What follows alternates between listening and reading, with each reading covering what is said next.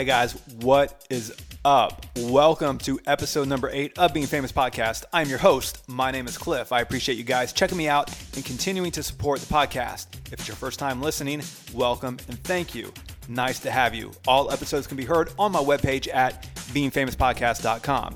Facebook and Instagram are at Being Famous Podcast. I encourage you to like and follow my social media platforms as I inform you of upcoming guests, give away free stuff, and keep you updated on all the latest podcast news. If there's someone you would like to see featured on the podcast, shoot me an email, guys. Very easy. info@beingfamouspodcast.com. If you're on my webpage and listening to the podcast, please leave me a comment. That would be greatly appreciated as I welcome all feedback. Before we get on with episode number 8, one last thing to take care of, guys. I want to thank my buddy, Maggie Carnes, out in Los Angeles, California, who works in artist management, for putting me in contact with this gentleman. Now, on with the podcast. If you've listened to previous episodes, you know I'm a fan of not only the 80s, but 80s music as well. Considered a one-hit wonder, this was one of my favorite 80s songs from back in the day, and a song I still currently spin from time to time. It's just that good. Released in 1988 and featured in the 2004 movie Napoleon Dynamite, I'm talking about The Promise. Let's welcome to the podcast founding member and lead vocalist of the group, When in Rome. His name is Clive Farrington. Clive, thanks for coming on the podcast. Welcome to the show. Hey Cliff, thanks for having me on the podcast. No, man, thank you. I appreciate you taking time out of your day to come on the show. Where are you calling from, Clive? I'm in Orange County, a place called Placentia, right near, it's by Yorba Linda. We're on the border of Yorba Linda, you know, Richard Nixon's birthplace. His place is up the road, the library and everything else. Very nice. The people that listen to the podcast know that I love Southern California. Clive, how far are you from Laguna Beach? It's about 20, 30 miles. Okay. Very nice. Not too far. Are you in Laguna Beach? No, I'm not in Laguna Beach. I wish I was. I'm in Charlotte, North Carolina, where it's about 1,000 degrees, man. Yeah, we love Laguna Beach. Me and the wife, we go shopping there. It's fantastic. Love it. Yeah, man. Definitely a cool spot. How long you been in Southern California? I moved here in 2012, of course, after the Napoleon Dynamite thing in 2004 when it was... when the song became successful again. It took me a few years to get, because I was actually already in work. I was working for a living at that point. Well, if you could call working for a living, I guess, you know, being in a band and working for a record label and being signed to a record label is some kind of work. But I actually had to get a proper job in the meantime, but when we'd lost the record deal and everything else. So 2004 brought us the attention again. So 2012, I decided to move out here. We should have done it in the 80s, really, when we had the hit, because, of course, America's the only place that we had the hit. Gotcha. And, of course, we'll talk about Napoleon Dynamite in a little bit, and also, obviously, the song, The Promise. Where were you living, Clive, prior to California? In Altrincham, Cheshire. Where exactly is that? In South Manchester. Nice. Some good bands come out of Manchester, Clive. Yeah, so that kind of disassociates us from all the other Manchester bands, if you like. You know, pure Manchester bands would say that they were from the Manchester postcode, M1 up to M whatever it is. But I lived in the Warrington postcode, which is South Manchester. It's just it's Cheshire rather than Lancashire. Manchester is Lancashire, I'm Cheshire. So we kind of have a bit of rivalry as well. So whenever you see a history of Manchester bands, you'll never see When in Rome on it, because we're actually out of the postcode. We just missed it by... Because Wythenshawe, the next town to us, is actually Manchester. It's where Slaughter and the Dogs come from. It's where Paul Young from Mike and the Mechanic come from. It's where Morrissey comes from. It's the town next door to me is pretty influential as far as music's concerned. Yeah, very cool. There's a few bands that I want to ask you about that are from Manchester. I want to get your opinion on those bands. I'll ask you about those a little bit later on. Clive, how did you get involved in music? Well, I was 5 years of age and I got a drum kit for Christmas, so I was into drums for a while. But weirdly enough, I never played drums in a band. I played drums for the school band, but never in a band. You know, on the pop circuit, if you like. Not that I didn't get a chance to. I don't know. I think at that time I didn't really want to get into to playing in bands. I just wanted to learn how to play drums, if you like. Okay, cool. So you start playing drums at a young age. Then you played in your school band. As you move on with life, Clive, how did the first band you joined come to be? So I was working at an engineering factory, and the foreman at the engineering factory was looking for a bass player for his band because his bass player was ill. So he was walking around the factory floor and asking people, and he asked me, he says, would you play bass for us today? Can you play bass? And I said, no, I'm a drummer. And I knew they had a really good drummer, Graham Mather. They already had a really great drummer, but they were looking for a bass player. So I said, I'm sorry, mate, I don't play bass. So he carried on walking around, and then he came to me last again, and everybody was saying, no, they couldn't, blah, blah, blah. Came to me as a last resort again. He says, are you sure you don't want to do it? I said, come on then, if you're short of somebody, I'll try and do something. So in my lunch hour, I went to Woolworths and bought myself an Epiphone copy semi-acoustic guitar, bass guitar. And I got them to transpose all the songs into E, A, D, or G, so open strings here. I didn't have to do anything with my left hand. Everything was open string. So I learned to play bass then. And then, of course, the Jam came along, and Bruce Foxton playing the Rickenbacker and stuff that influenced me to carry on playing bass. So I bought myself a Rickenbacker 4001 stereo bass and learned to play that. And the beauty of that was I actually used it properly, because that's a stereo bass, and a lot of players don't use it as a stereo guitar. What I did is I split the feed into two separate amplifiers, one either side of the stage. So I had bass. I actually had a bass in the middle, and then a trebly amplifier on the right hand side. So it was kind of giving us a stereo tone field, if you like. And so I made this special cable that allowed me to feed to two separate amps and stuff. So I experimented with the bass, and I used to watch television with the bass in my hand without it plugged in and stuff, and so I could feel the vibration and get to know the instrument and stuff. So I became a little bit proficient on the bass. But I get very bored. I'll take the other way around. I get bored very, very quickly. So So how old are you at this time? I would say I'd already done my apprenticeship from 17 to 21. So I would say 22, 23 when I started in my first, it was a cover band that I joined playing bass. So I'd say about 23, 24.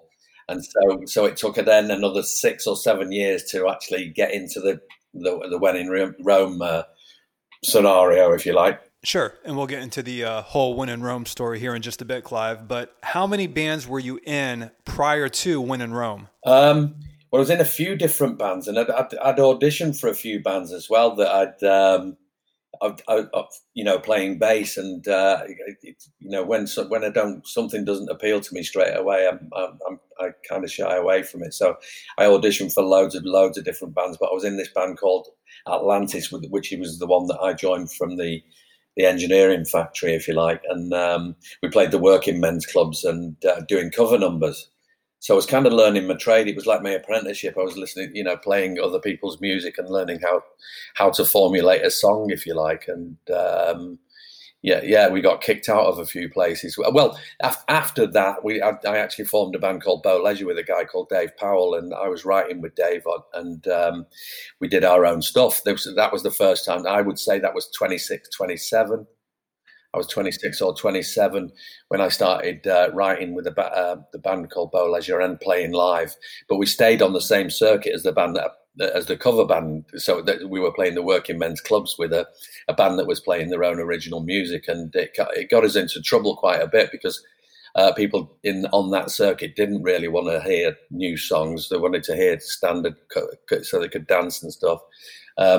So it was a really, really good apprenticeship that we had because, it's like gold, really, knowing how to handle an audience that isn't quite reactive to your material, if you like. How long was Bow Leisure together? I'd say Bow Leisure were together for about 3 years. It must have been because it was 26 up to about 30.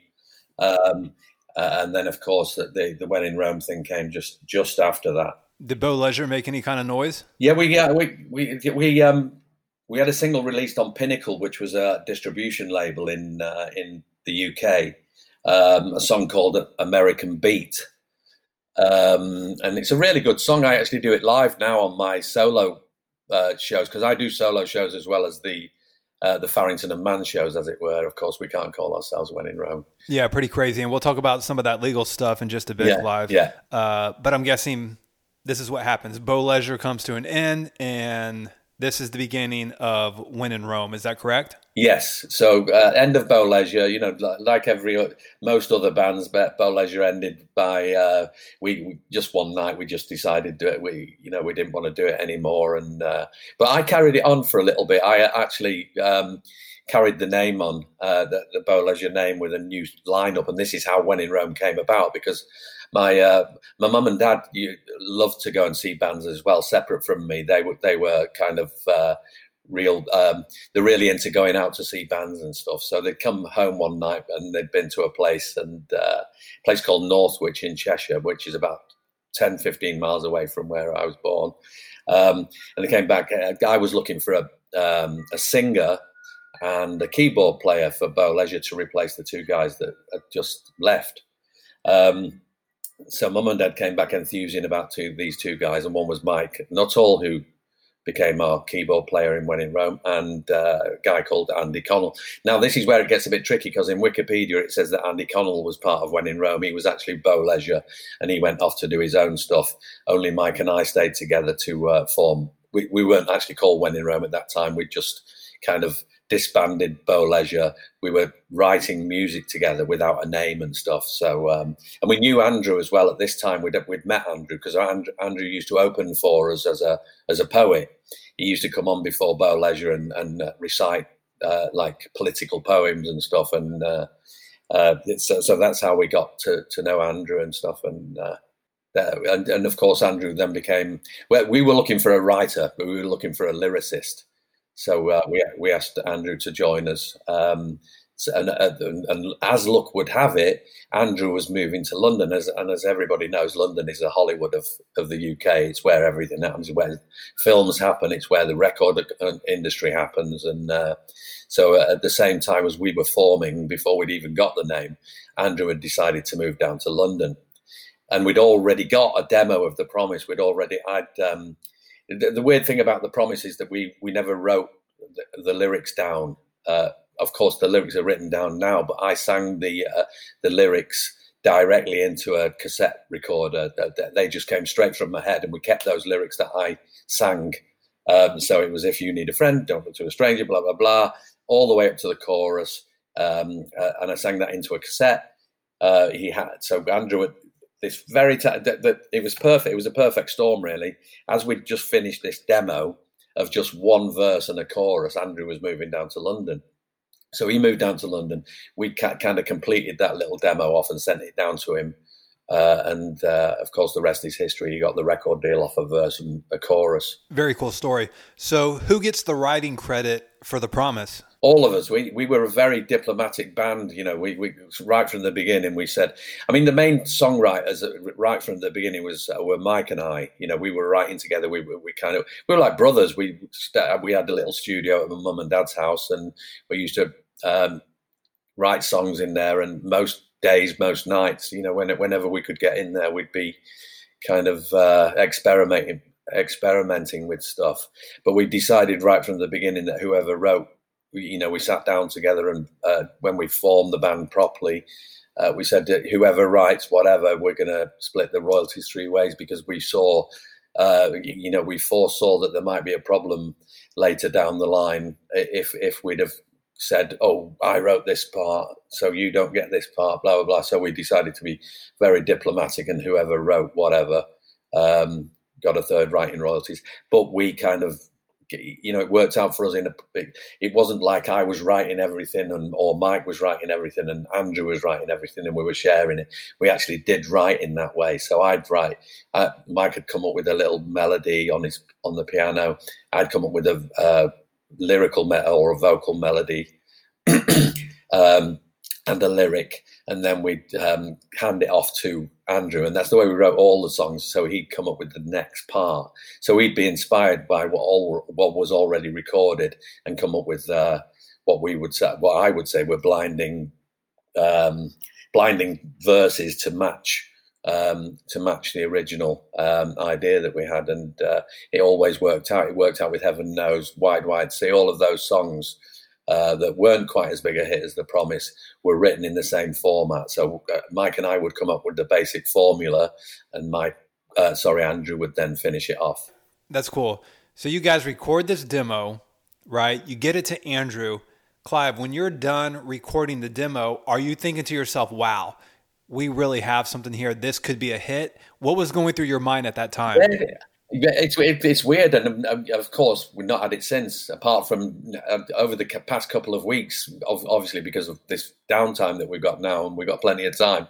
I'm spending a lot of time in the studio, and I've hit upon an idea that is giving me the same feeling as The Promise. But we did know, going back to your question, I think it's we knew that there was something there. I knew there was something there as soon as I sang the first verse and the chorus. Having not had a hit before, I didn't know what a hit felt like, but it kind of organically felt like a hit, or not quite. And that's not really the word.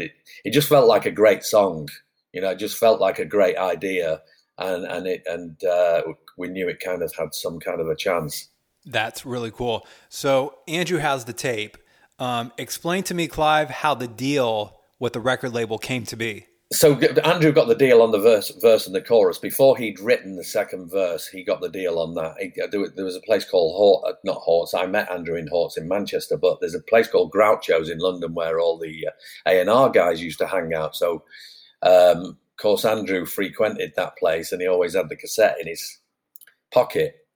And as luck would have it, one of the A&R guys who worked for Elektra gave him a ride home one night. And of course, back in the 80s, every car had a cassette player in it. So he had the little cassette that recorded on the Tascam that we'd sent down to him with the first verse and the chorus on it, played it to this A&R guy from Elektra, and he was very, very interested. Of course, then we signed to Elektra. Okay, so that's pretty cool. So Andrew is in the car with this A&R guy. He plays the demo of The Promise. Do you know the backstory to that, Clive? Did the A&R guy sign you guys right then and there? Do you know how all of that transpired? I think he probably slept on it. I think they probably... I don't know the total story because I wasn't there with Andrew, but the story is that he played it to the guy and of course he gave it the nod of approval, and he says, I really, really like this. Didn't make the deal right then in the car, dropped Andrew off, and then of course it was in his head all night. Andrew got the call the day after, would you like to sign to Elektra? So we actually signed. They'd not heard, although there was a lot of stuff going on. Elektra paid for us to do demos then for the album. Of course we needed an album. We only had The Promise at the time. So we had to write an album around it. We had some very basic ideas for not even for Wide Wide Sea, because they were written that's a later story. But of course, Elektra then paid for us to do demos at a place called Cavalier in Stockport, and Strawberry Studios, where I'm Not in Love was recorded by 10cc. So a lot of history. We were using really, really great studios for demoing and stuff. So we did lots of demos. Elektra paid for lots of demos, to go towards the album. And for whatever reason, Elektra decided to close their offices in London. And so we couldn't deal with the time difference. So we decided that we wanted to get out of the Elektra deal because we couldn't deal with the time difference. And as luck would have it, we decided we took a chance, really. It was a bit of a Sex Pistols thing, really. It was us that wanted to get out of the record deal, but amicably. It was a bit different than the Sex Pistols, because Sex Pistols got out of their deal unamicably, if there is a word. But we kind of had a word with the record company, said it's not working because of the time difference, blah, blah, blah. And Elektra were really, really very good. And thankfully, Mick Clark at 10 Records, which is a division of Virgin Records, was interested from the first time, because we did showcases and stuff with the live showcases with the band for A&R people. And Mick Clark from 10 Records had seen us and was interested to sign us. So thankfully, Virgin agreed to pay Elektra off, if you like, pay or buy out our deal. So then we signed to Virgin Records, and of course that became, because it was a hit it became a hit in America. That's a story in itself, the way it became a hit. So I don't know whether you want to go into that now, but it's... Yes, I definitely want to talk about that. And I know the listeners want to hear that story as well. But let's recap real quick, Clive. You said a lot there. So for the listeners that might not be following you, and I only know this from doing research on you guys, when you refer to the time difference, basically what you're referring to, as you mentioned, Elektra shut down their London offices. However, they still had a West Coast presence in the United States, in California. So there you go. There's your time difference. You guys are in the UK. They're in LA. That's an 8-hour time difference. So you guys are having difficulties dealing with the label back and forth because of the time difference. But I want to talk about the deal real quick, Clive. Prior to When in Rome, you had been in several bands. You finally get this deal. What is your mindset at that point in time? I mean, are you just beyond excited? Well, you know what? It's very, very. You don't know. You really don't know what to think because it's a first record deal. You know, I mean, it's not a George Michael thing where George Michael can go from one record deal to the next, to the next, to the next, to the next, to the next. Of course, we kind of knew we were very, very, lucky, and we were in the place. But I think it was all down to us creating the look and Andrew going down to London and everything else. But yeah, we were over the moon with the situation, especially when Virgin came in and said, you know, we're still interested and we will look after Elektra, and everything was done very amicably. We didn't fall out with anybody. You know, we were still friends with all the record people and record company people. And then of course it becomes a hit in America, and of course Virgin America take over then. Yeah, that's pretty amazing that you guys are able to leave Elektra amicably, because whenever you hear about bands leaving a label or the label dropping the band, it always seems to get really messy. But like you said, Clive, Virgin now has you guys. They have the promise. It becomes a hit. Talk to me about it. How does it happen? Is it that Virgin just throws a ton of promotion behind it and they just really push it? Tell me how The Promise becomes a hit in the United States of America. Well, the way it happened was, and again, it was a perfect storm. At the time we'd written it, or the time we'd done this signing to Virgin, they decided to make a 12-inch. So the first release of The Promise was 12. It was a 12-inch record. Okay. And it was very, very rare to have a single on 12-inch at that time. You know, I mean, Blue Monday New Order were probably the only other band that had as big a hit with a 12-inch record, if you like. So at the very same time that we'd released this in the UK, Mike, our keyboard player's cousin, was moving to San Francisco to work. Not in anything to do with music or radio or anything. I think it was engineering or whatever he was doing. Nothing to do with the music. But we gave him a 12-inch record to take with him to San Francisco. And he knew nothing of radio stations, but he just, for whatever he did, he managed to bump into the biggest radio station on the West Coast at the time. It was Live 105.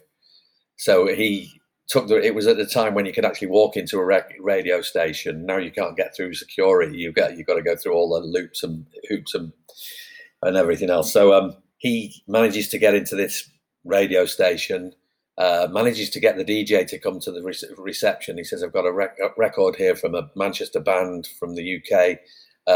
You might want to listen to this. It's an exclusive. You're the only station that's got this 12-inch. Nice. And so he handed it over to the DJ. DJ started playing it. And as you know, the difference between, you might know this already, but in the UK, you have to sell records to get up the charts. In America, it's radio play that gets you up the charts. So the station started playing, Live 105 started playing The Promise. And then from there on, it went like wildfire. You know, every radio station wanted to play it and wanted a piece of it and everything else. So we were very, very, very lucky, but I think we made our own luck by having somebody going directly to a radio station to play. I don't think, if that had not happened, it may not have been a hit. It might have been one of those hits that, great song, but not pushed properly. With The Promise, yeah, we kind of knew it was a great song or a great idea, but it was actually those things that we did to make it happen that made it happen. That's a great story, man. Give Mike, the keyboard player's cousin, 20% for that. That's fantastic. So this all happened right around 1988. Is that correct, Clive? Yeah, I think we got the deal in 90. It was very, very quick the way it happened. I think we got the deal in 87. It was released in 88 and then became a bigger hit in 89. It was number one on the dance chart and number 11 on the major chart in the US. Wow, man, very cool. Number 11, Clive. Yeah. On the top 40. Now that's something to be excited about. Yes.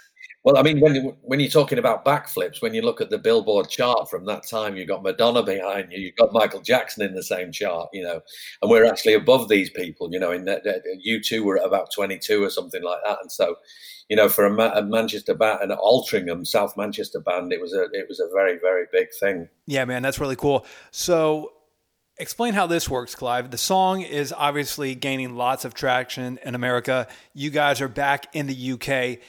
Is there any way that you personally can track the song and see what kind of traction that it's actually gaining and what type of success it has? Or is that pretty much done through the label and them relaying that information back to you? How does that work? Well, but yeah, I mean, being 5,000 miles away, this was all happening while we're 5,000 miles away, of course. We didn't know. Of course, we were thrown on 2 tours of America. We went to Virgin. We met the Virgin record people. Of course, when we went into the Virgin offices in Hollywood, first word they said to us was, "You've only got 1 record on your album, 1 hit record on your album. You need to do 3 more." So from there, we recorded 3 more songs with Richard Burgess from who'd worked with, he was in a band called Landscape. He produced Spandau Ballet and Colonel Abraham's Living in a Box. So we were interested, we asked, they said, "Who would you like to produce you?" And we asked for Richard, and he produced 3 tracks, which I think are as strong as The Promise. Wide, Wide Sea, Heaven Knows, and Sight of Your Tears were the 3 tracks we recorded with Richard. So as far as tracking the success, we were actually back in the UK, and all we could do was I actually ordered Billboard on a weekly basis, because that was a weekly publication. I don't know what it is now, but then it was a weekly publication. It told you exactly what was going on in the US charts. So I'd ordered that. So my local news agent, of course, you had to order it because it was an American publication and they didn't have it in stock normally. So I'd ordered it, so they'd get it every week for me, and I'd track the progress of the record, and I could see it going up, and saw it when it came as a new entry and moving up the charts and stuff. Of course, it's really very, very exciting to see that, but you don't really get what's from 5,000 miles away. If you're just reading it, you don't really get exactly what's going on. Yeah, exactly. Makes sense. And not much was digital back then. Clive, you mentioned it a little bit earlier. At this point in time, are you guys sort of kind of contemplating and thinking of moving to America? Absolutely, all the time, and it's what we should have done. It's weird because when we first came to America, and we stayed at the Hyatt on Sunset, and Andrew, my partner in the band, he said, I'd love to move to America. I'd love to. And I really didn't like it. I did, where we were staying in that area of Sunset, I really, really didn't like it. You have to have a car. I like walking, and you can't really walk anywhere. You've got to have a car. So I didn't really like it. And I didn't realize there were beach places near Los Angeles. So, of course, later on in life, it's weird the way it happened, because it was me that ended up coming to live in America, and Andrew's still based in London. The best move for When in Rome would have been for us all to move out there. Unfortunately, we had the thing where we let Mike go because we just weren't getting on anymore. Mike became like a brother to me, and it was like brothers. We had that brotherly thing going on where we're kind of getting on each other's nerves after a while, and we decided to call it a day and carry on. Just Andrew and I carried on. Gotcha. But before we get to that point in the story, Clive, where you guys kind of go your own way, at least with your keyboard player, still got questions about the song. Okay, so let me try to understand this. The song is obviously gaining traction. We talked about that earlier. What's the label telling you? I mean, are you traveling back and forth from the UK to America? Are you guys touring? What exactly is taking place as this song is continuing to gain steam? Well, what we did was we did a whirlwind tour of America. It was just like, I mean, I can't even remember the places that we played. It was so fast the way it happened. This is exactly the way it happened. We were managed by a guy called Alan Mark, who managed Jonathan Ross. Jonathan Ross is like our, I'm trying to think of, Johnny Carson would be the equivalent of Jonathan Ross in the UK. Jonathan Ross is a chat show host, and he also presents awards. He does the BAFTA awards, like the Oscars, the equivalent to the Oscars and everything else. He's a very, very big. But at the time, Andrew was sharing a flat with him, and it was before he'd done anything, before he became successful. And he was managed by a guy called Alan Mark, who also managed us. So we decided that because Jonathan Ross was blowing up, he was becoming a big name and managed by Alan, we had a meeting with Alan and said, listen, we realise you're really busy with Jonathan. Would you mind if we look for a new manager that could concentrate more on looking after us? And he said, of course, we all agreed amicably, everything was cool. So we contacted our record company Virgin, and we went for a meeting on Portobello Road in London. They'd found a guy called Paul King, who was managing Tears for Fears in America. He was looking after Tears for Fears, everything to do with Tears for Fears in America, and Johnny Hates Jazz, or a few of the big 80s bands he was looking at. So he was known for looking after British bands who were successful in America, or looking after their career as far as America's concerned. So we went to our record company, we had a meeting with Paul. He says, come and meet me in my office tomorrow. We went to meet him in his office in Soho, beautiful offices in Soho. We sat down he says, who would you like to, the Virgin are asking for more records for the album. They know they've got The Promise. They want more songs for the album. Who would you like to produce? We want at least 3 more songs. Who would you like to produce you? So I said, Richard Burgess straight away. So the other guys agreed. And so Paul King gets on the phone straight away. He says, Richard, how you doing? What are you up to? He says, I'm working with Living in a Box at the moment on their album. I'll be finished in about 6 weeks, blah, blah, blah. He says, well, I've got When in Rome in the office, but they would like you to produce them. He says, right, yeah, I'm into it. Give us 6 weeks and I'll be on it. So he said, right, let's not wait for 6 weeks. He says, we'll get you out. We were signed to Virgin Records, who actually owned the airline at the time as well. So he says, let's get you out to America tomorrow and get you acclimatized to the American way of life and, acclimate before you start recording with Richard. So we actually flew out pretty much the next day. And we were in America for 6 weeks prior to the recording. So we were kind of getting to know Hollywood and everything else and doing the sightseeing bit and stuff. So meeting the record company people, doing a lot of promo and everything else. So, then of course we do the tunes with Richard Burgess, and it was it was just one of those things. It was of making our own luck again, and being lucky as well. Being managed by Alan Mark, who managed blah blah blah, and then the record company helped us get a new manager, who then looked after us in America. I think without all of that, it might not have been a hit. Very cool story. Richard Burgess, pretty big name in the music industry. Obviously, he worked with you guys, Spandau Ballet, Adamant, and even New Edition. Clive, there is a video for The Promise, over 70 million views on YouTube, by the way. Was the video forced? Yes, of course it was. Yeah. We never made a video in our lives before. And and the reason why I asked that, obviously, is because the song is gaining a lot of traction back in the late 80s. MTV is pretty big. I got to imagine, right, that the label wants a video out. So the song is ahead of the video. The song's doing great, so therefore you got to get the video out, correct? Yeah, absolutely. Yeah, that's exactly what it was about. It was about, like you say, there's no better word than forced. I mean, we were directed by a guy called Nick Willing, who'd given us the storyboard and everything else, and as you know, I said, because Andrew was brought into the band for the look. I'm going to be very, very honest with you. Back in the day, he had that Michael Hutchence look. He had the long hair and everything else, I don't regret this, but I actually said to Andrew, you're the front man of the band. I'm quite a reluctant pop star. I like being in the studio and working. I've become it only now, later on in life, have I started to love playing live and being on stage and stuff.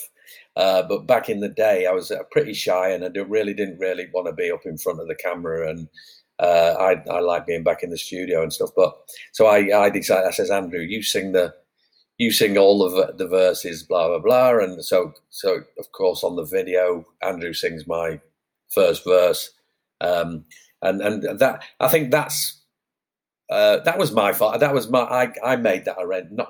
That's not my fault. It was a decision that I made. I didn't really want to be part of the video, really, but it ended up that Andrew was singing the whole of the tune, and I'd sang it originally in the recording studio, if you like.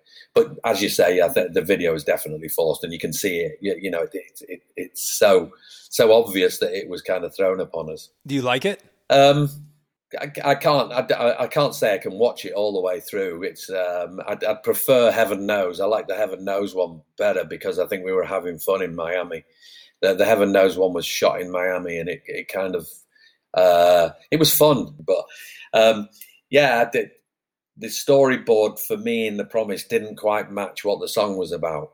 Yeah, Heaven Knows looks like it would have been a fun video to shoot. Kind of got some of that homemade video, camcorder type stuff going on. A cool video. Clive, where was The Promise shot? It was shot in a place in Hertfordshire, and I can't even remember. They'd hired a manor house, a really big house in Hertfordshire for the weekend, and we found a model to take the. And it's weird because I never even said hello to the model.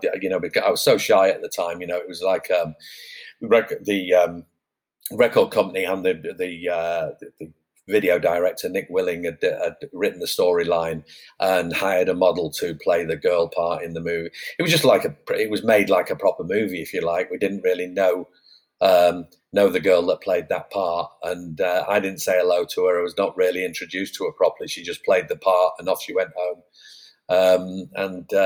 I'd love to be able to say hello to her now, and I'd love to know. I don't even know her name. Wow, that's pretty interesting. Yeah. How long did it take to shoot? It was a weekend. It was a full weekend shoot. Yeah, and no expense spared. It was in the days of the $100,000 videos. You know, I mean, that's got to have cost at least $80,000, I think. Yeah, it's funny that you say that. That was going to be my next question. If you knew what the budget was for the video, I think it was around 80 something around there.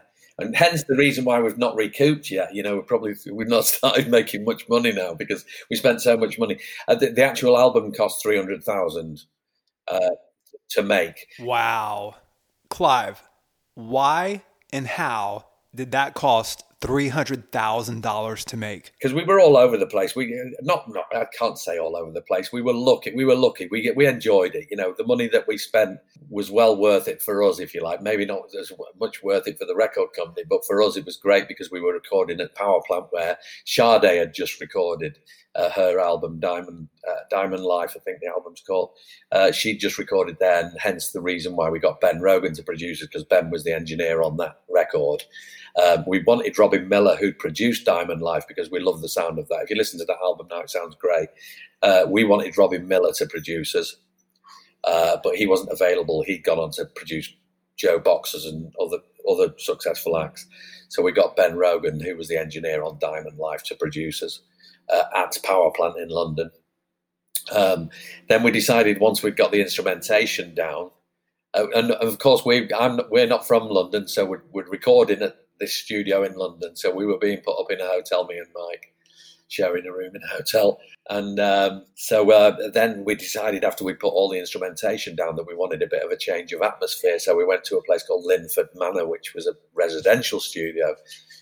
And so they sent cars to our hotels to take us to this place, Linford Manor in Milton Keynes.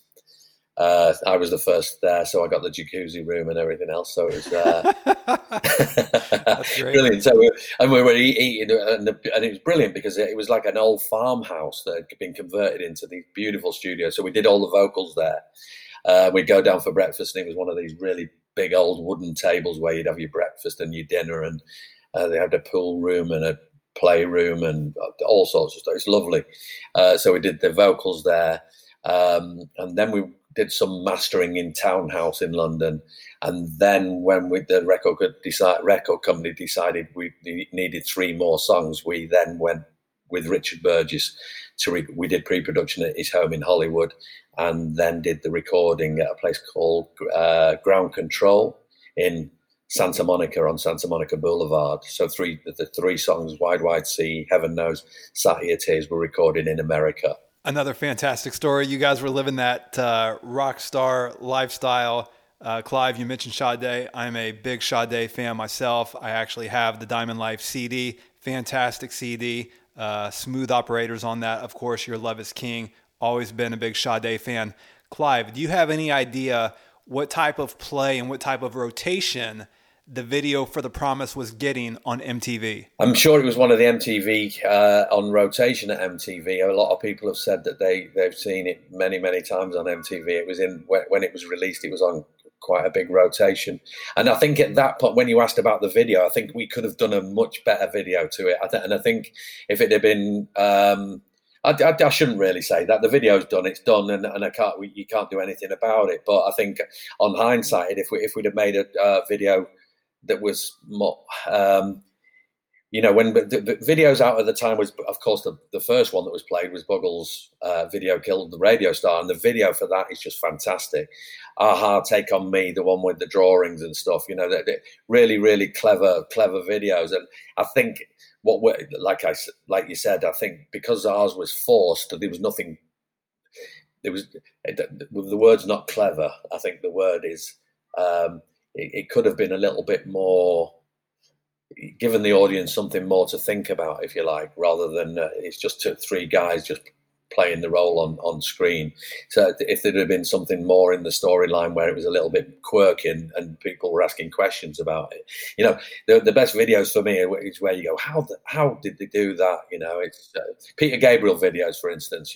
Back in the day, his videos were just so groundbreaking, and then you could see the people that were making them were kind of experimenting and stuff. And I think we could have done a bit more with the experimentation, which is weird because Andrew's best friend and his best man was Howard Greenhalgh, who is one of the biggest video directors in the UK. He did George Michael, Jesus to a Child. He did Pet Shop Boys Go West, blah, blah, blah. But at the time, we didn't know him. If we'd have known Howard at the time, we would have definitely gone with Howard. But Nick was great. Nick Willing was great as well. I'm not putting him down. I think he did a great job with what he had. Yeah, Take On Me, an all-time classic video by Aha. Clive, did you have any say or any direction on how the video was going to be produced? Not really. No, we never had a hit record before, so we took it that everybody knew what they were doing and the director knew what he was doing and the storyboard was written, and we thought these people are professional at writing storyboards, so we let it go, Gotcha. All right, Clive, here's something I want to talk about. All right, here we go. You mentioned it a little bit earlier. I want to circle back around to it now. So this can be a bit confusing. So in the video for The Promise, the opening line, if you need a friend. Okay, so the video shows Andrew Mann singing that line, but that's actually you, correct? Yeah, that's me. If you need a friend, yeah, that's me. Well, one thing's for sure, you certainly sound better than me singing it. So explain this to me, Clive. How would that work when you guys would play live? I mean, it was weird when we went on tour to Brazil. We went on tour to Brazil, and of course, live, anybody could tell that if Andrew sang that first verse, it wouldn't sound like the single. So I of course, I sang it live, and people said, "Wait a minute." I take it. I really take it. I think it's become a little bit like a quirky talking point, really, because it makes the video interesting again now. It's kind of been made interesting because it makes people ask the question, wait a minute, that voice doesn't sound quite like it suits that thing. And I think I would remember that it's done intentionally. So my argument would be, because it's done intentionally, that's the way it's meant to be. And it makes people ask the question, wait a minute, does that voice quite suit what we know of Andrew's voice? I mean, Andrew's got a fantastic, fantastic voice. Weirdly enough, Andrew's got a great voice on his own, but it becomes even better. Mine as well. I would say this for me as well. When we sing together, it's a whole new thing. My voice becomes better, his voice becomes better. But when we sing separately, it's not quite as good. So we have this really, really good thing. And I think all the new songs that we're writing now involve the both of us singing right from the off, which is what I think we should have done with that, because of the juxtaposition between me and Andrew, the two different looks, if you like, the guy with the long hair and the guy with no hair. It has a bit of a juxtaposition about it. It's and I think that if we'd have done that with The Promise and had both of us up on the screen singing that first verse, then it probably would have been a better prospect, if you like. But I think it's a great talking point that he sang that first verse, and it was me that said, "Yeah, let's do it that way." That's fantastic. Love it. So, what verse does Andrew sing? Oh, he sings the second verse, which is exactly how we wrote all the other songs. So he sings the verse that he wrote. So it's when your day is through, and so is your temper. You know what to do. Blah blah blah. That's his whole line. That second verse. So but I come in on that as well. So he opens with when your day is through. That's his voice, and then I come in with the next harmony on the rest of that verse. And that's the way we did all the other songs. But on hindsight, I wish I wish we'd have gone right from the off and we'd done a dual vocal all the way through the verses and the choruses. Yeah, man, I guess hindsight can always be 20/20. So Clive, we've talked about it. The Promise goes to number 11 on the Billboard Top 40. It's a big hit. After that, man, tell me what happens. What kind of went astray or what goes wrong to where you guys aren't able to repeat the success of The Promise? Well, we lost the record deal we were signed to the UK, remember, but in America we were being looked after by Virgin America. They paid for us to go after the release of the first album, or as it was released. Of course, record companies acting, they do stuff well in advance of what's going to happen next. So as we'd finished that second album, they automatically sent us to this place called Ledbury Mews, or hired this place called Ledbury Mews in London, in Notting Hill in London, to write our second album. So we wrote loads of tunes. Beautiful place. It was like a Mews house with wooden floors. It had a jukebox in it. We sampled the jukebox going on and off for a rhythm and all sorts of stuff. So we wrote a lot of ideas for the second album in there. And of course, then The Promise was obviously becoming a hit, or was already a hit when we were writing for the second album. And we had the same problem that most bands have. And unfortunately, I invited a friend of mine over who was living in London, who was from where I'm from in Altrincham.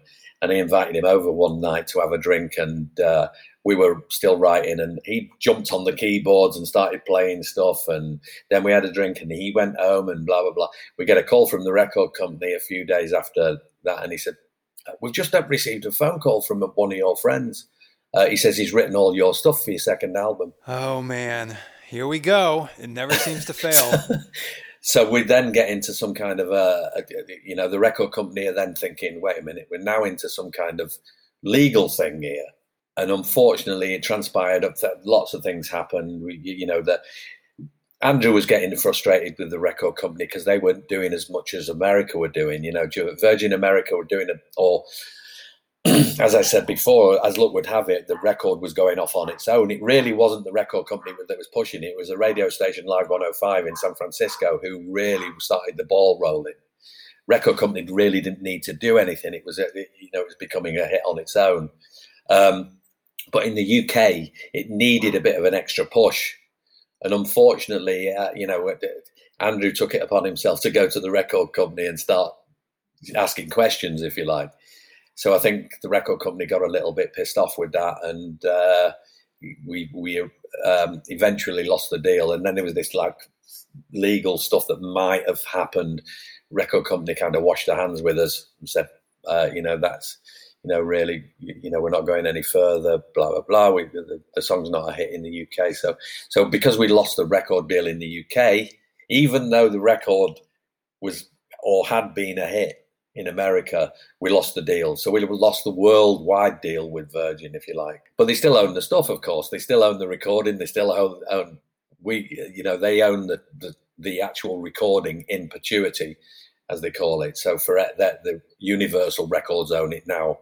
And hence the fact, I mean, if we want to try and do remixes, it's such a nightmare to try and get hold of the original masters. We know where they are, but it's actually getting the people to release them to actually do remixes. It's a real big problem. Really? Universal then have to, they're at Abbey Road in London. Universal have to send a letter to them, and they have to send a letter back, and then there's all this legal stuff to release the masters. And so we were no longer in the deal then so this was around 1990. It was two years after we'd had the hit record. So 2 years after the hit record, we lost the record deal. We started to get pissed off with each other, if you like, and we decided to let Mike go, and Andrew and I decided to go on our own. And then 1992, we were requested to go to Brazil on tour. We'd not toured Brazil before, but the record was big in Brazil. I think it went number one there in Brazil. So Andrew and I were asked. We still knew people within the business. My girlfriend worked for EMI Records, so EMI became part of Virgin. So she still knew people within Virgin. And she came home one night and she said that a lady from Virgin had asked her whether I was still active and whether we wanted to do Brazil. And of course we said yes, and we did all the negotiating with touring and everything else. So we went out to Brazil in 1992, me and Andrew, with a new keyboard player. And the first place we played was a 50,000 seater, standing only. Because in Brazil, it was a bit like Mexico. Back in the 70s in Mexico, they banned concerts because there was so much trouble and everything else. They did the same in Brazil, young kids were going a little bit wild, so they stopped it for a bit. And I think we were one of the first bands to go back after they'd allowed pop bands to tour there again. Wow, 50,000. Was it sold out? Yeah, it was pretty much full. Yeah, wow. Yeah. And we had a DAT player with our backing tracks on it. I'd got a Sanyo DAT player, and of course we start the track rolling, and it breaks down about a third of the way through the Promise that the heat had got to the DAT player. Oh, man. So I ran over to Matt, our keyboard player. I said, just give me the C, A and the F. And he started playing it and I sang it live. So it was, if you need a friend, to 50,000 people, and they just went mad. And weirdly enough, there was 50,000 people for us to sing I think we did Heaven Knows and The Promise and maybe just one more song. I think it was 3 songs. And it was just us. We weren't supporting anybody. Wow, that's pretty crazy, Clive. Think about that, man. I mean, because obviously those people are there pretty much for one song, which is The Promise. And The Promise was 88. You guys go to Brazil in 92. So several years later, between 88 and 92, let's just be honest, you guys don't do a whole lot. But you walk on to a stage of almost 50,000 people. That's insane, man. Tell me about that. Yeah, it's crazy. And until you're there, there's no way of knowing what that's like until you're there. But I guess it's like playing football. I mean, I grew up in Manchester, at Manchester United. Manchester. When you go to the Theatre of Dreams, Old Trafford, to watch a football match, there's 75,000 people there to watch 11 or 22 players on a football field, and I guess it's the same kind of feeling for any player that's playing for any one of those teams. It's massive. It's a massive honour to have people there. That, of course, we did the apprenticeship in the Working Men's Club, where we were actually playing in front of people that may not have, they definitely have not paid to come and see us. They'd not even paid a door fee. They made money on the drinks and stuff like that. They'd come to just have a good night and probably play cards and bingo and everything else. To get to a stage where the people that are there have paid to see you, it's a very, very different situation, because that those people have paid, and of course you've got to give, like any sports person, they've got to give. You've got to give the best you can, and running up to that show in Brazil, I did a lot of groundwork in getting the backing tracks together and making sure everybody was rehearsed properly, so that we did the best that we could. and it worked out really, really well. Yeah, man, I would say so. That is really cool. So explain to me how this works, Clive, because I don't exactly know. So you guys are signed to Elektra at first. You go to Virgin. Virgin eventually drops you. So now what, right? You have this song out, The Promise. So are there record labels across the world going, wow, you know what? When in Rome, the guys that sing The Promise are available. They're no longer signed to Virgin. Let's go out and sign these guys. How does that process work? Yeah, well, that's exactly what happened with Elektra. You see, it happened once. So I think when it happens once, it's, you're kind of pushing your luck a little bit that another record company is going to come in. And all record companies talk to each other. All the A&R guys that hung out at this place that I mentioned earlier called Groucho's in London, all those A&R guys from all the different labels knew each other. They all knew which bands they were looking at the time, which bands that they thought that were going to be the next big thing. They all knew. And it was up to whichever one was going to take the chance to sign them. They all knew that we were kind of, I guess the word is old. All the words are old news. You know, we'd already signed to Elektra. We then went to sign to Virgin. So for us to get a third one would have been a real feat. And even with the success, you know, and they're looking at it in the long term as well. You know, with the I mean, of course, we're lucky that I guess you could say that the song "The Promise," as a recorded record, is bigger than our album, sure, and bigger than anything that we ever recorded on it. So a record company taking a chance just on one record is very, very, very slim. You know, they're looking at the long term. They're looking at really big bucks. It's a bit like Shark Tank, isn't it? Really, you're taking one item of things in front of people that want to sell you stuff, and they're thinking, wait a minute, you've only just got one thing there. You know, we've got to pay you, we've got to pay blah, blah, blah. And by the time we've done all that, we're not making anything. Gotcha. Yeah, that makes sense. So what do you do? So of course we got no deal in 92. I then start working with loads of different, I started working with John McGeoch in 95. I worked on loads of different projects. I worked producing bands, working with other bands. I worked with a band called Underground Circus in London who I produced, and another band I can't think of the name, but I produced a few, and I did a remix for a guy called Johnny Diesel, an Australian, very, very big in Australia, didn't really quite hit it big in the UK or America.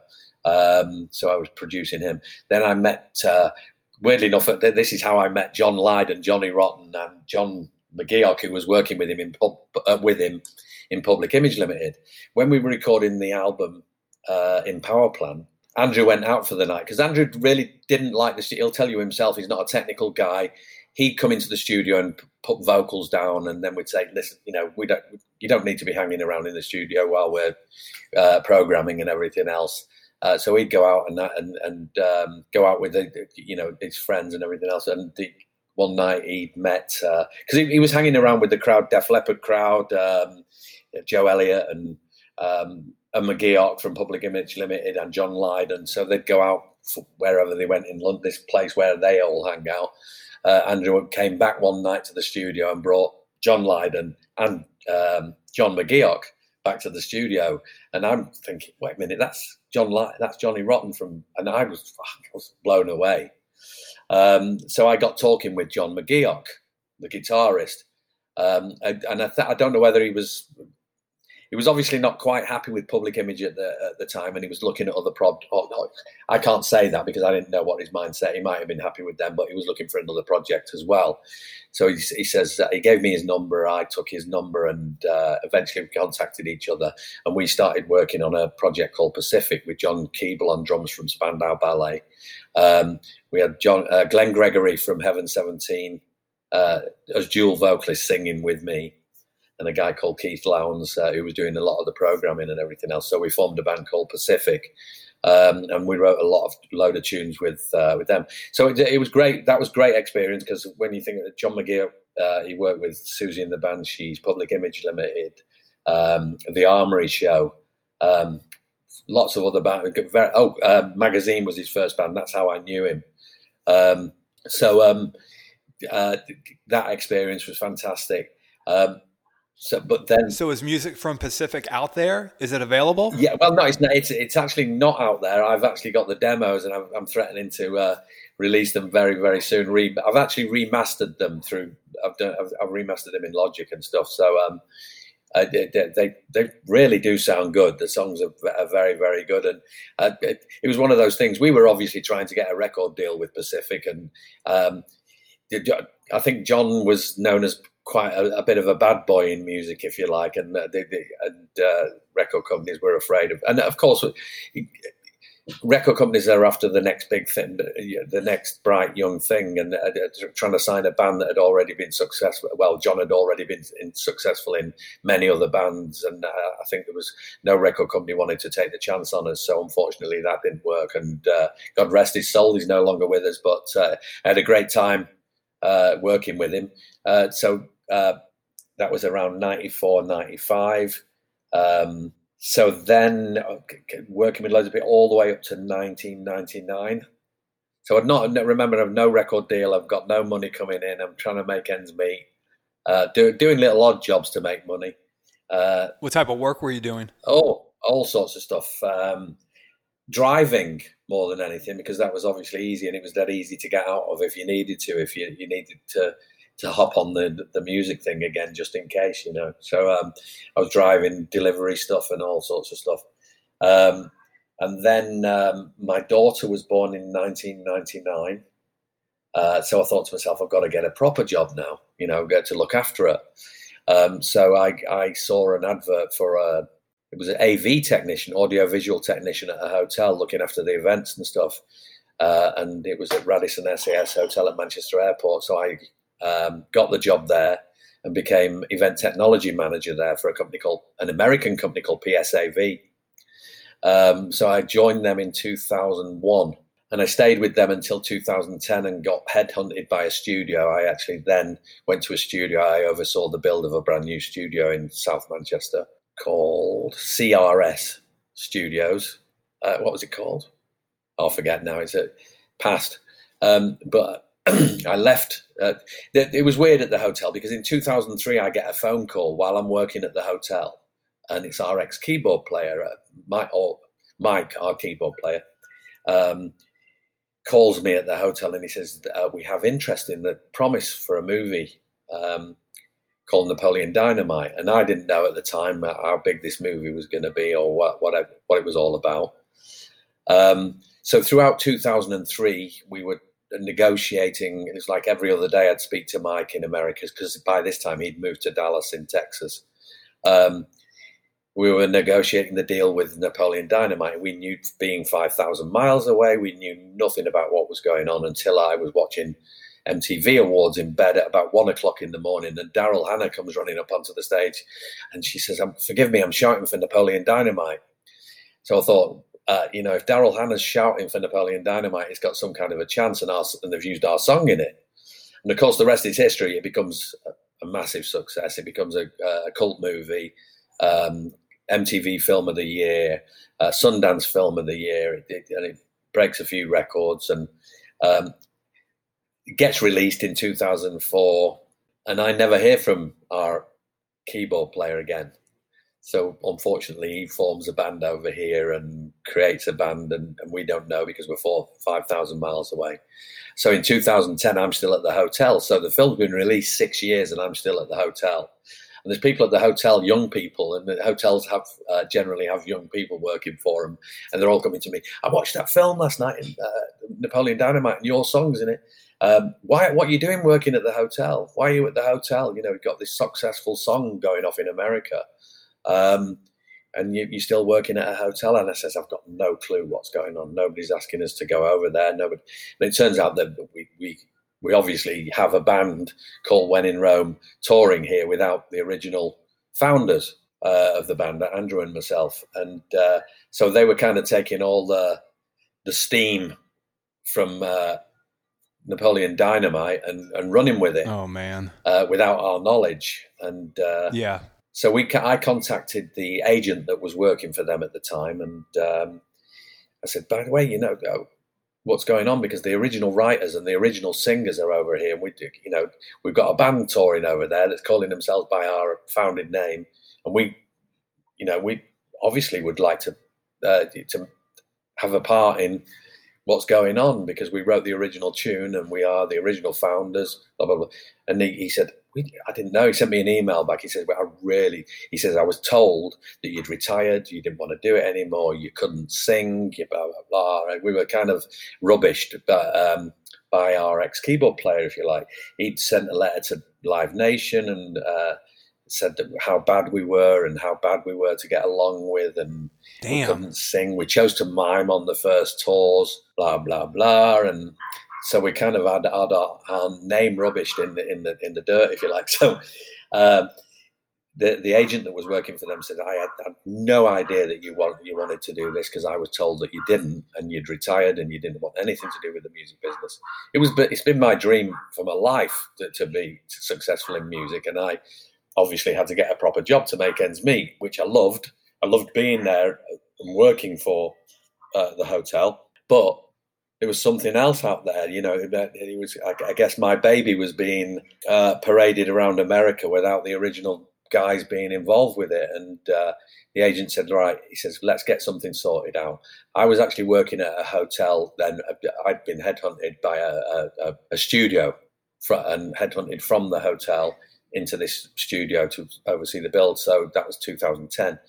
So I decided to leave it in 2011. I did all negotiating through 2010 to come back out as When in Rome. We came out as When in Rome, and of course we came out in 2011. We met this agent who was also their drummer and became then our drummer and our agent. And we started to do tours. And unfortunately, our ex-keyboard player had contacted a lot of venues that we were about to play and had a lot of gigs cancelled, threatening to sue them and everything else. So it took us. It was a bit of an uphill climb, because we were being stopped at every. We called ourselves by our original name, of course. Somebody actually then alerted me to the fact that somebody had actually applied for the trademark for When in Rome. So I went on to the site, the American trademark site, and there I see the trademark application going forward. So Andrew and I opposed it as well. We actually paid money to oppose it.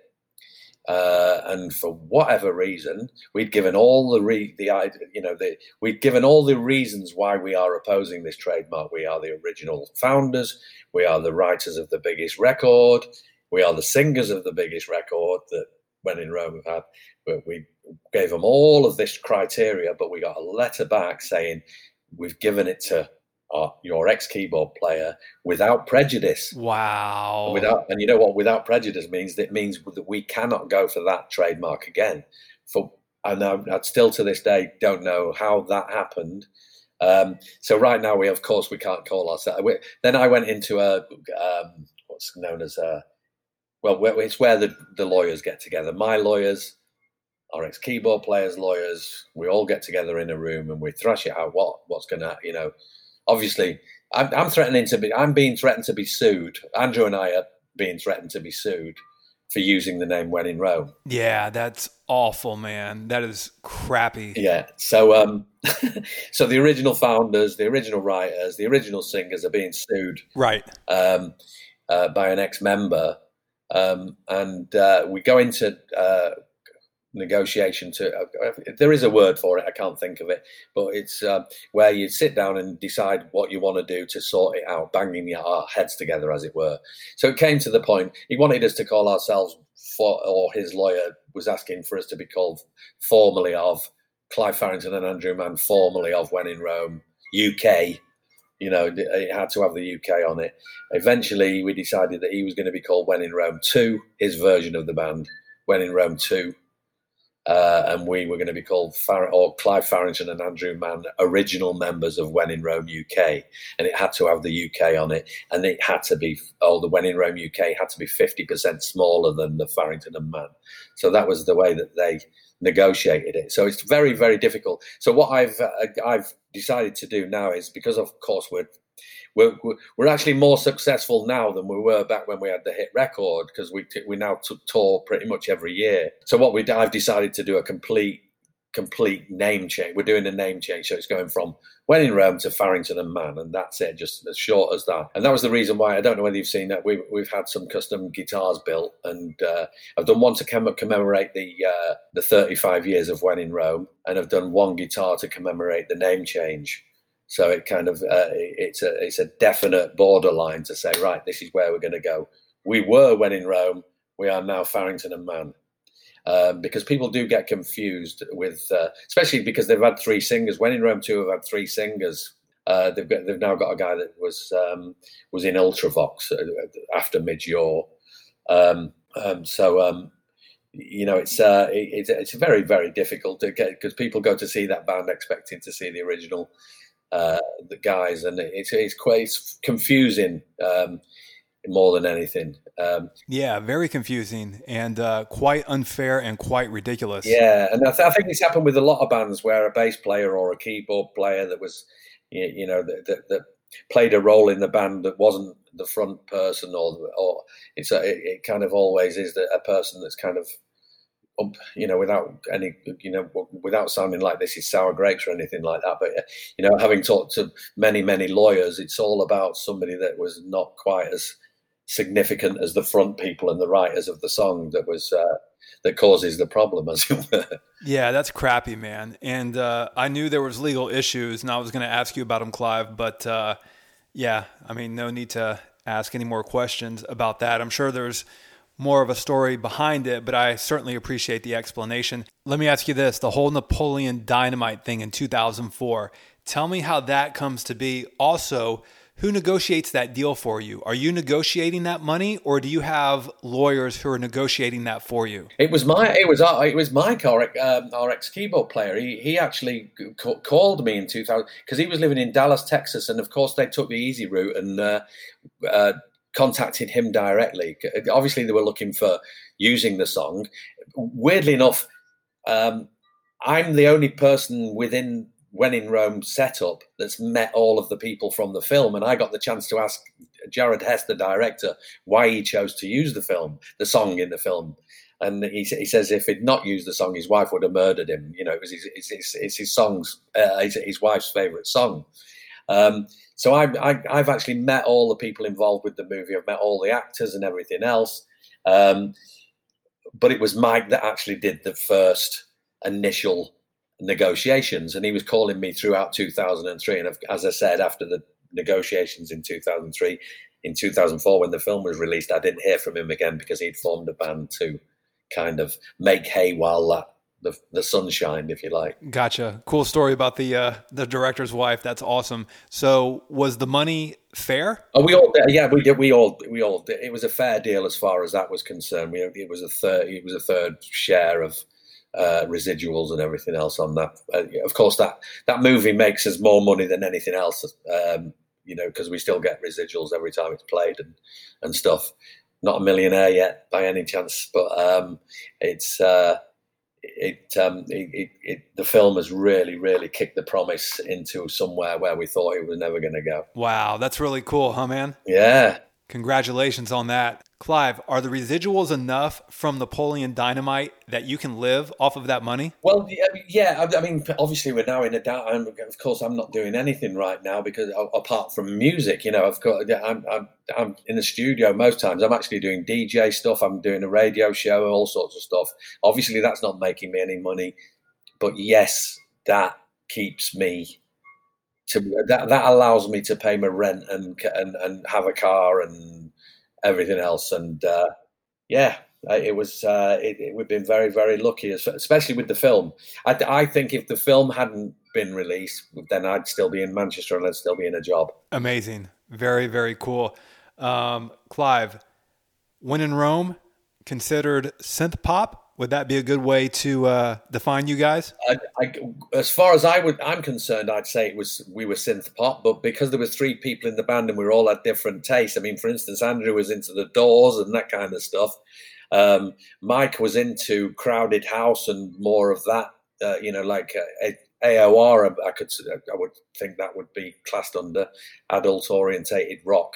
And I was more into Heaven 17, Kraftwerk, and more electronic. Heaven 17, Human League, all of the electronic bands, Landscape, DAF. I was more of that. And as far as the album's concerned, that's why it sounds so different. All the songs are so eclectic, as it were. It was, of course, the opening track, The Promise. I'd say that was more towards my sound, if you like, because I programmed the drums on that and I programmed the bass on that. So that was my thing.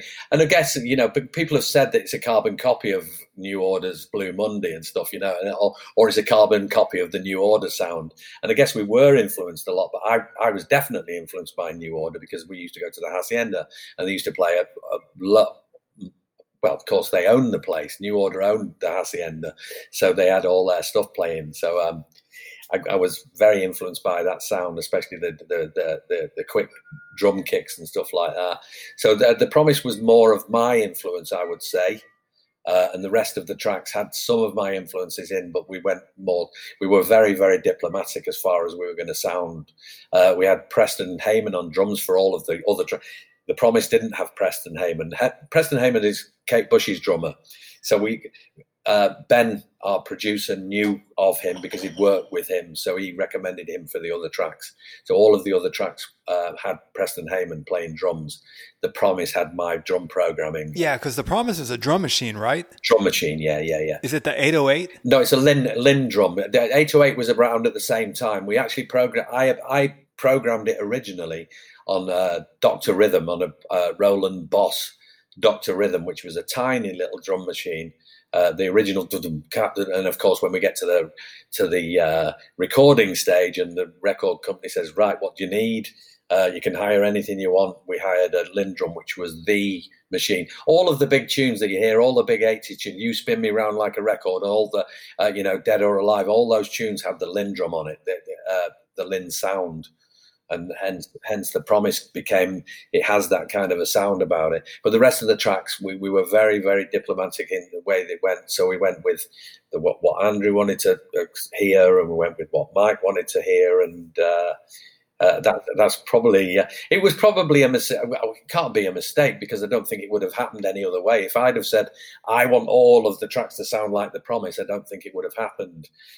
We were just very, very diplomatic in the way that we allowed each other to have our own thoughts and stuff on the sound. That's very cool. It's not often that you hear bands being diplomatic with one another.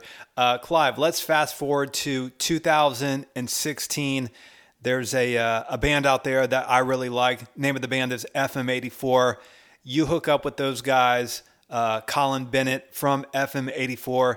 And I tell you what, man, you guys put together a beautiful song. I love it, man. The name of the song is Goodbye. Tell me about the collaboration with FM84 and how that came to be. Yeah, Colin contacted me over. We became friends over Facebook, and I'm quite I like Facebook for that kind of reason. Of course, if you avoid all the bullshit that goes with Facebook, it's a really great communication tool.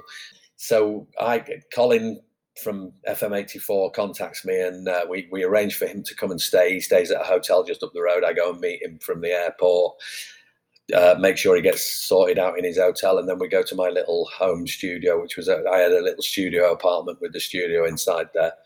And he came over, and we just started working. I think he had I'm trying to think of whether he must have had the backing track pretty much. I think he did. He had the idea for the backing track pretty much sorted. So he played me the backing track, and I automatically started to sing that melody, the one that was actually finally used. So, of course, Colin goes, "Yeah, that's exactly right. That's exactly right." So then we honed the lyrics, and I start to write. And it conjured up to me, because I've been to Ibiza a few times. Ibiza is, I don't know whether you know about Ibiza in Spain, but it's the UK centre for dance music, for electronic dance music, for chill out music, for modern electronic music. Or used to that. Ibiza was the place to be, the island, and for whatever reason, this tune conjured up all of that stuff.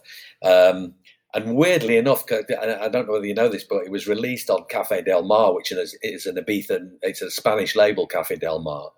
And it's actually based in Ibiza, and they have their own club called Cafe Del Mar, and they play very chill out music like Goodbye. So it's actually really released on Cafe Del Mar Volume 22, which was, for me, that was the pinnacle of recording with Col on that track. Was that it was used where it was actually supposed to be used, because as soon as he played it to me, it conjured up ideas of Ibiza and beautiful golden beaches and sunshine, and so that's what the whole thing is. It's written about a love affair in Ibiza, really. Very cool. And yeah, I am familiar with Cafe Del Mar. I'm also familiar with the fact that Ibiza is kind of known as that hub for electronic music, or at least it used to be, as you said. I like the backstory to the song, Clive. Who wrote the song? I wrote the lyrics. Of course, Colin helped me shape things and maybe said, I don't like that lyric. Can you do something else there? It took us a while to just formulate exactly, because there were lines that I sang that were not used in the final one that Colin said, well, can you think of something else there? And I'd then reshape it and put a new lyric in there. But I think it's for me, lyrically, I think it's my proudest moment as far as the meaning of the lyrics, if you know what I mean. Because sometimes you can when you said about forced video, that was a song that was definitely not forced. It was as soon as he played it. I'm very, very lucky in that respect. If somebody plays me something really, really good, I think of something really good. I automatically think of something really good. And most of those lyrics, and it was written pretty much like the Promise in that way. Most of the lyrics that you hear on this final version of Goodbye were actually sung directly into, when Colin had played me this tune. So in that weekend that he stayed, we actually completed the whole thing. We recorded all the vocals. He went back to San Francisco where he lives and mixed it and everything else. And of course, the sound is beautiful, the saxophone and everything. Yeah, I agree, man. It's beautiful. What do you think about the song? I love it. It's probably my favorite song that I've written of all time. Yeah, that's really cool, man. And that says a lot, obviously, about your feelings towards that song. On that track, Clive, to me, you sound like Tony Hadley. Oh, wow. From Spandau Ballet. That sounds like it could be, like a Spandau Ballet, Tony Hadley song. Wow. I mean, great, big influence, of course, and I've met him a few times, and he's a lovely, lovely fella.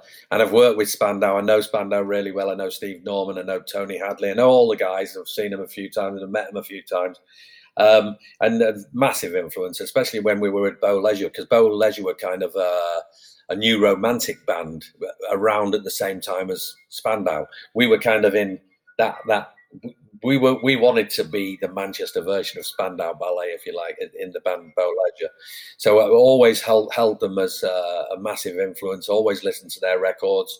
And of course, Tony Hadley's voice is hence the reason why really they can't go forward with another singer. It's such a sad situation for them, because of course there's band politics that are going on that don't allow for Tony to be back in the band. So they tried a new singer for a while, it didn't work. People that know Spandau Ballet and love Spandau Ballet will not put up with anything other than the original band. And unfortunately, for whatever reason that's going on, they can't get their heads together and say, "Come on, let's go out on a tour." And and the sad thing about it, it's probably all about, and far be it from me to talk about, but the sad part is it's probably all about money. And it shouldn't be. It really, really shouldn't be, because you're not into it for that. I was never into it for money. I see money as a bonus. If my rent's being paid, my car's being paid, that's a bonus to me. And it's not that I want, and I never ever thought, oh, that's it, the rubbing the hands and stuff like that. Yeah, man, definitely a bit unfortunate, and I'm sure you're right. I'm sure it's all about the money, and that's been going on for quite a while, I believe since 2015. Clive, I mentioned it to you earlier in the show.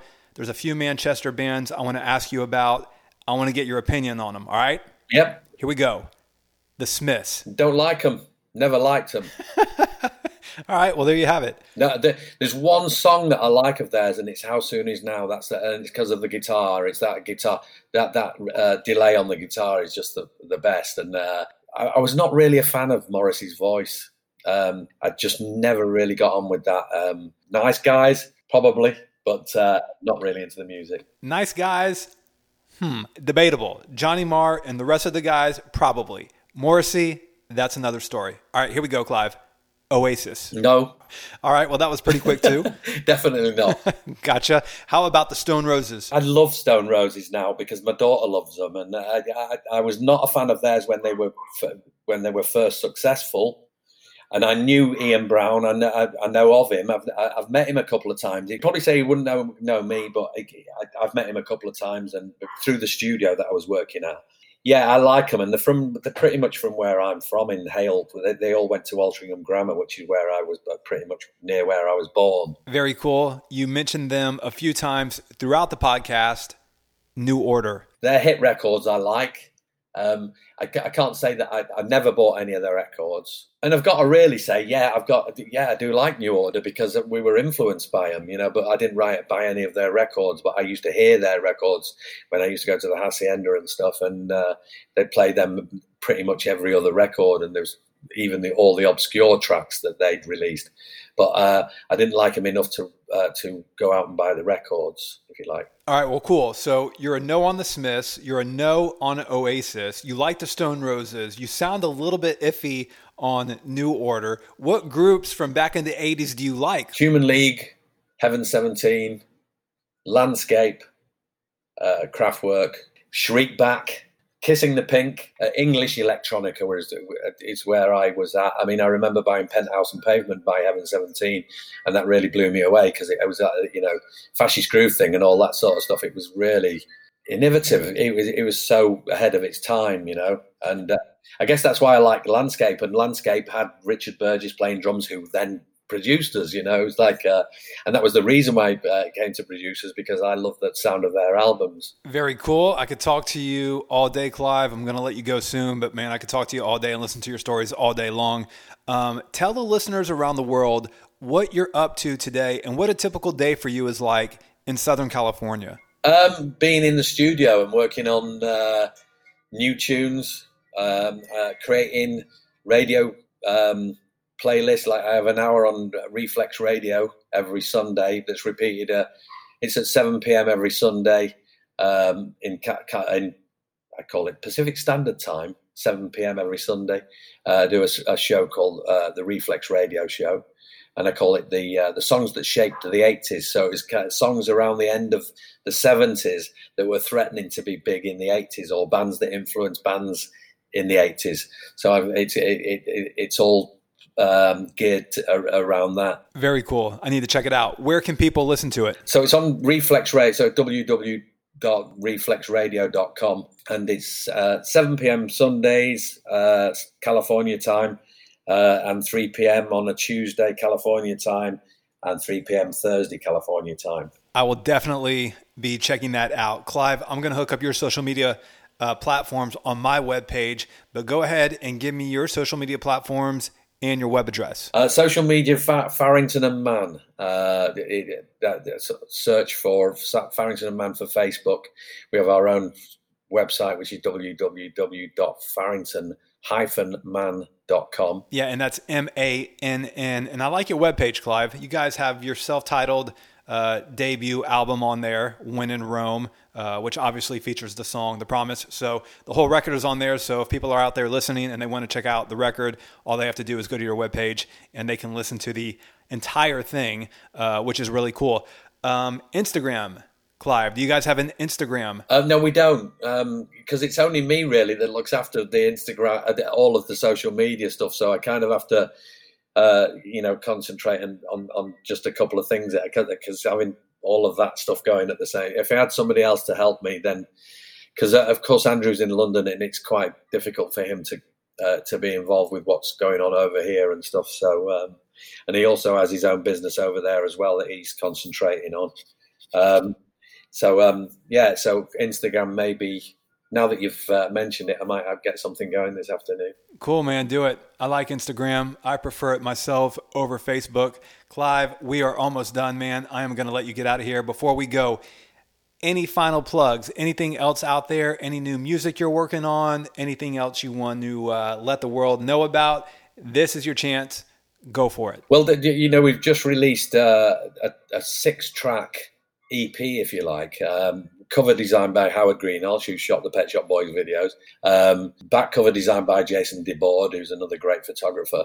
And it's on purple vinyl, 12-inch. And it's recorded with the Prague Philharmonic Orchestra, who also recorded with Wang Chungan, Flock of Seagulls, and blah, blah, blah. So we've just... we've got 300 copies of that. It's a minimum run of 3 copies. 120 have already been bought for the Philippines market because the promise was big in the Philippines. To cut a long story short, you can get hold of this if you go to our website. We have a shop on www.farrington-man.com. There's a shop on there, so you can go on there and you can see that the 6-track EP is on there. It's on 12-inch purple heavy-duty vinyl. And it's recorded with the Prague Philharmonic Orchestra.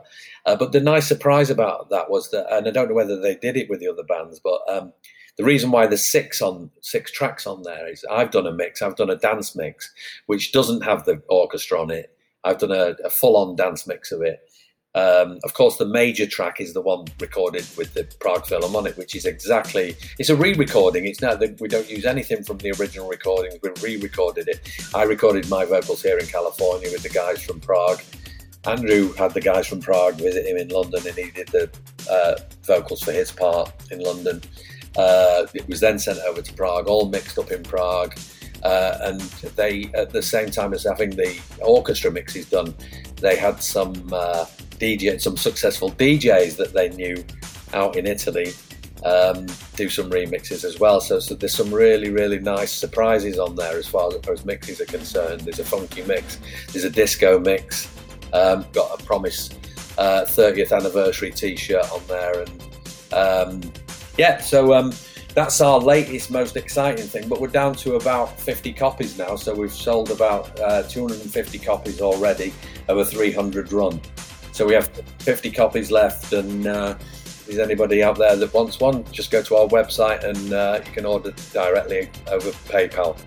There you go. Get your hands on one before they are gone. Again, guys, all the merchandise can be found at farrington-man.com. Clive, thank you so much. I greatly appreciate you taking time out of your day to come on the podcast and to share all your stories with me and the entire world. They were absolutely fantastic. Thank you, Cliff. Thanks for having me on Being Famous podcast. It's been a pleasure, and hope we can do it again soon. Definitely. The pleasure was all mine. To everyone listening, Clive and I talked about this song earlier in the podcast. I mentioned how much I love it, so I am going to leave you with it. The name of the song is Goodbye by FM84, off of their album Atlas, released in 2016, featuring the gentleman you just heard, Clive Farrington. Hope everyone enjoyed the podcast. Stay safe, and I will talk to you on the next episode. Peace.